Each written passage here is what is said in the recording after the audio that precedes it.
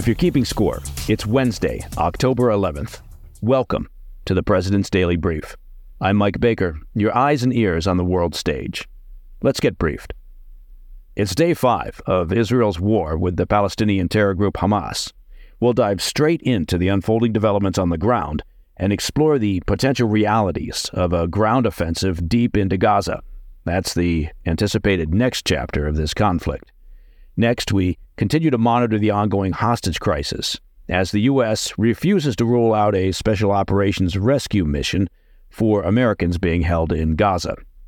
And meanwhile, tensions flare and differences are highlighted within the European Union as the EU appears to reverse its decision made following the Hamas attacks to suspend aid to Palestinians.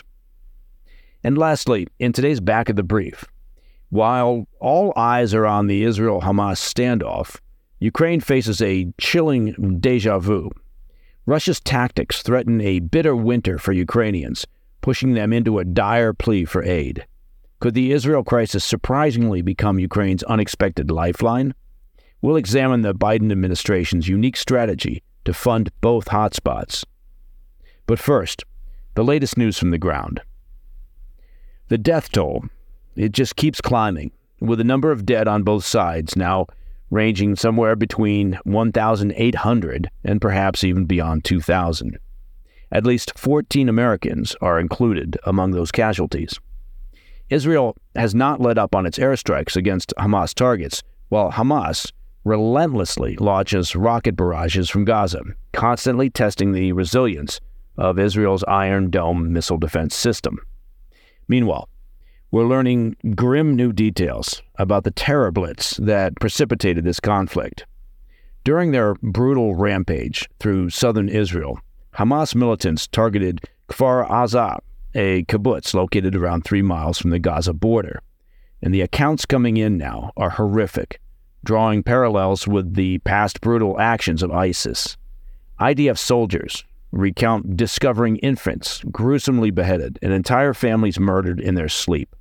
To give you an idea of the gravity of this, the bodies of about 40 babies and young children have reportedly been taken out on gurneys. So, what's the next chapter?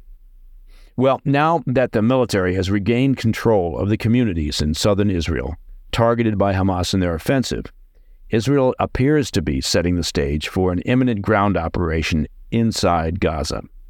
Countless airstrikes over the past few days are intended to not only destroy specific targets, but also pave the way for IDF troops. The objective? Well, the objective is to annihilate militants, obliterate their command centers, and eradicate weapons stockpiles. As Israeli government and military officials have repeatedly stated since the weekend, the objective is the destruction of Hamas. In preparation for what's shaping up to be an enormously difficult operation, Israel is calling up massive numbers of reservists. We're talking about 300,000 plus soldiers readying themselves, marking Israel's largest ever short-notice mobilization. To put some context around the upcoming ground offensive into the heart of Hamas-controlled territory, let's have a quick geography review of the Gaza Strip. Now, the Strip in total is only about 140 square miles. In comparison, the city of London is about 600 square miles. The Strip is a sliver of land on the southeastern shore of the Mediterranean Sea, bordered by Egypt to the south and Israel to the north and the east. It shares a border of approximately 36 miles with Israel. Now, while Gaza is obviously and clearly small, there are some 2 million people calling it home and making it one of the globe's most densely populated spots. The point being, any ground operation into Gaza will mean navigating a very packed urban landscape, and a landscape controlled by Hamas and its armed elements. It's their home turf, and it has an extensive system of underground tunnels built by Hamas and used to move weapons and fighters, stockpile missiles and other hardware, and now, likely, to hide hostages taken during the weekend's attacks. The recent intelligence failure concerning Hamas's operation suggests that the IDF might not yet still fully grasp Hamas's modus operandi within Gaza. With the focus on militant targets, the tragic truth is civilians are bound to get caught in the crossfire. And Hamas, over the years, has shown a casual disregard when it comes to putting their own people in harm's way. Even as the IDF urges Gaza's residents to evacuate their homes for safety, many can't due to logistical reasons or because Hamas obstructs their escape. Given Hamas's track record of embedding their operations, their personnel and stockpiles within civilian infrastructure, it's a nightmare scenario that's sure to challenge every IDF move. All right, after the break, we'll update you on the escalating hostage situation as the U.S. government considers a direct rescue mission in Gaza. Plus, we'll take a closer look at the EU's response and its waffling over suspending aid to the Palestinians. I'll be right back. In today's market, you may just decide to make your current house home sweet home for just a bit longer. I mean, with interest rates higher, staying in your current home, well, it looks a lot more attractive. But are your aging appliances in it for the long haul as well? It's an important question to consider. And to be prepared for unexpected expense when that refrigerator, the dishwasher, your water heater, or some other system in the house decides to tag out early. That's where American Home Shield comes in. With AHS, you can protect what you don't expect, like a leaky faucet or a faulty water heater. This gives you more control when parts of covered appliances or home systems break, so an unexpected bill doesn't break the bank. Choose a plan that works for you and your budget, and then it's simple. When a covered item in your home breaks, just contact American Home Shield, and their trusted, qualified pros will fix or replace it based on the coverage limits in your agreement. Right now, you can take $50 off. Go to ahs.com/Mike now to save $50. That's AAH.com/Mike for $50 off any plan. American Home Shield. Protect what you don't expect. See ahs.com/contracts for coverage details, including limit amounts, fees, limitations, and exclusions. Welcome back to the President's Daily Brief. While our attention is understandably centered on the relatively small area where active fighting is taking place, the impact of this conflict is truly global. Over 25 countries from Europe, Asia, and the Americas report their citizens either killed, held captive, or missing after Hamas's attack into Israel. The estimates vary, but reports from the Israeli Ministry of Defense suggest that Palestinian terrorists have taken at least 150 people hostage, most of whom are Israeli citizens. But senior Israeli military officials also believe that many of these individuals could hold dual citizenship or could have been working in Israel at the time of the attack. International outlets are echoing these concerns. The BBC states that at least 2 UK citizens have vanished. France's foreign ministry is scrambling to locate 14 of its nationals. And even Thailand is affected, with reports suggesting 11 Thai nationals are now hostages. As a quick aside, you might be surprised to learn that Thailand is emerging as one of the nations most affected by this conflict outside of course, Israel itself. An estimated 30,000 Thais work in Israel, many at kibbutz farms near the border with Gaza. Reports indicate that 18 Thai nationals have been killed, which further shows that Hamas terrorists were indiscriminate in who they targeted.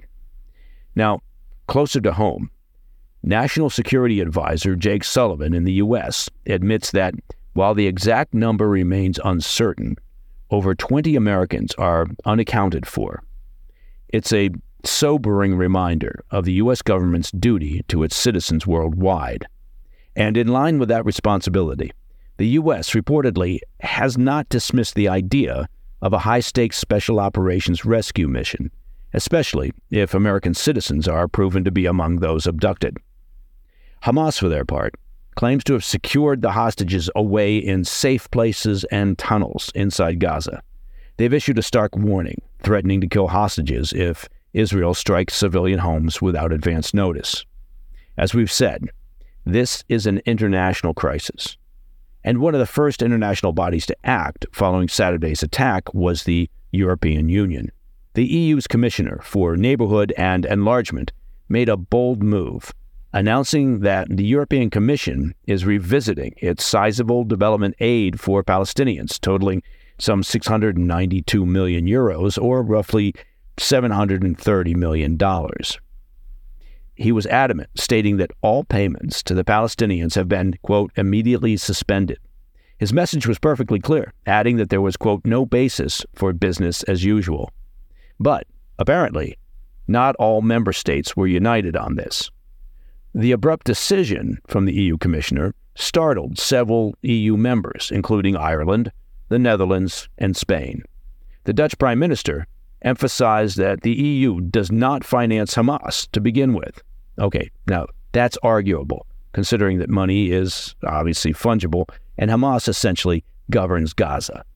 He urged the EU to discern between Hamas, the terror organization, and the innocent Palestinians, who he believes are just as much the victims right now.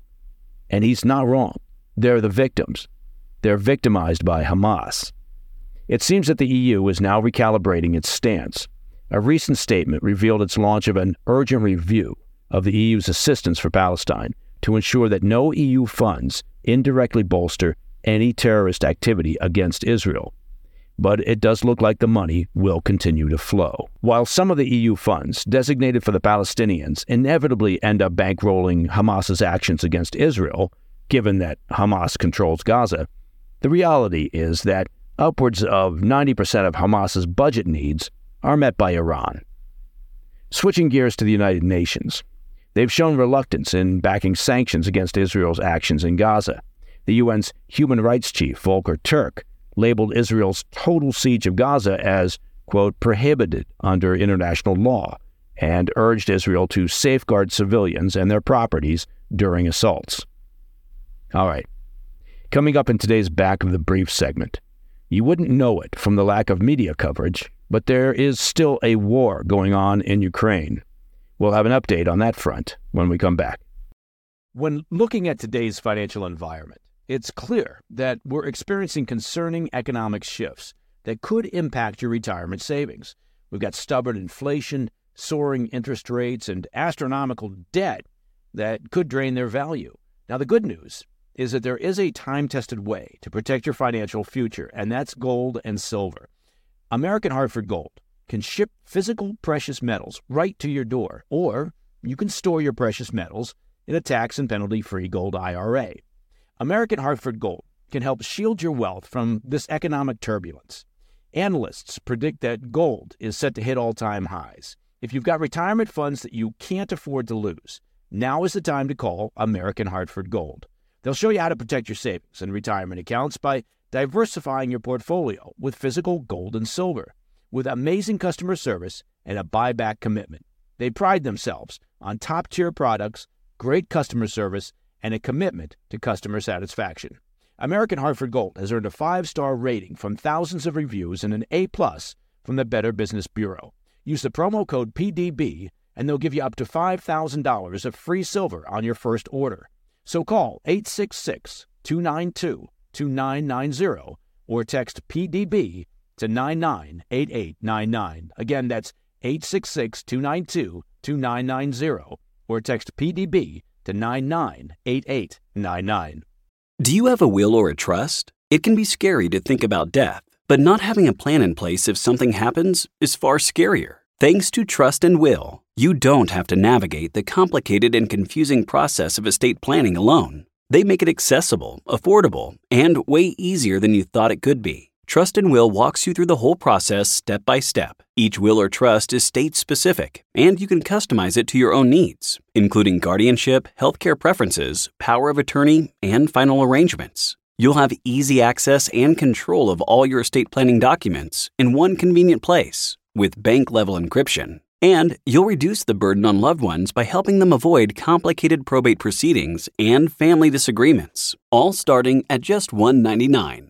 Join hundreds of thousands of families and protect your loved ones with Trust and Will. Get 10% off plus free shipping of your estate plan documents at trustandwill.com/Mike. That's trustandwill.com/Mike. Welcome back. While our eyes are glued to the Israel-Hamas conflict, it's easy to forget that the almost 2-year war between Russia and Ukraine continues to rage on. Over the past several weeks, a familiar-looking pattern is beginning to emerge to those who have been following the conflict closely. With winter looming, Russia is once again launching broad-scale attacks on Ukraine's energy grid. Russia appears to be dusting off its playbook from last year. The logic they have is essentially, if they cripple the infrastructure and plunge Ukrainians into a devastating winter, it could tilt the war's balance. This grim scenario is making Ukraine more desperate than ever for foreign aid as it looks to shore up its infrastructure and also get its hands on more air defense capabilities. Now, as dark as it might sound, the ongoing Israel crisis could indirectly become a lifeline for Ukraine. As we've already discussed here on the PDB in previous episodes, there's been a growing hesitation, especially from amongst some Republicans, about continued aid to Ukraine. Yet they're much more receptive to sending aid to Israel in the aftermath of the weekend's attacks. Enter the Biden administration and some influential members of Congress.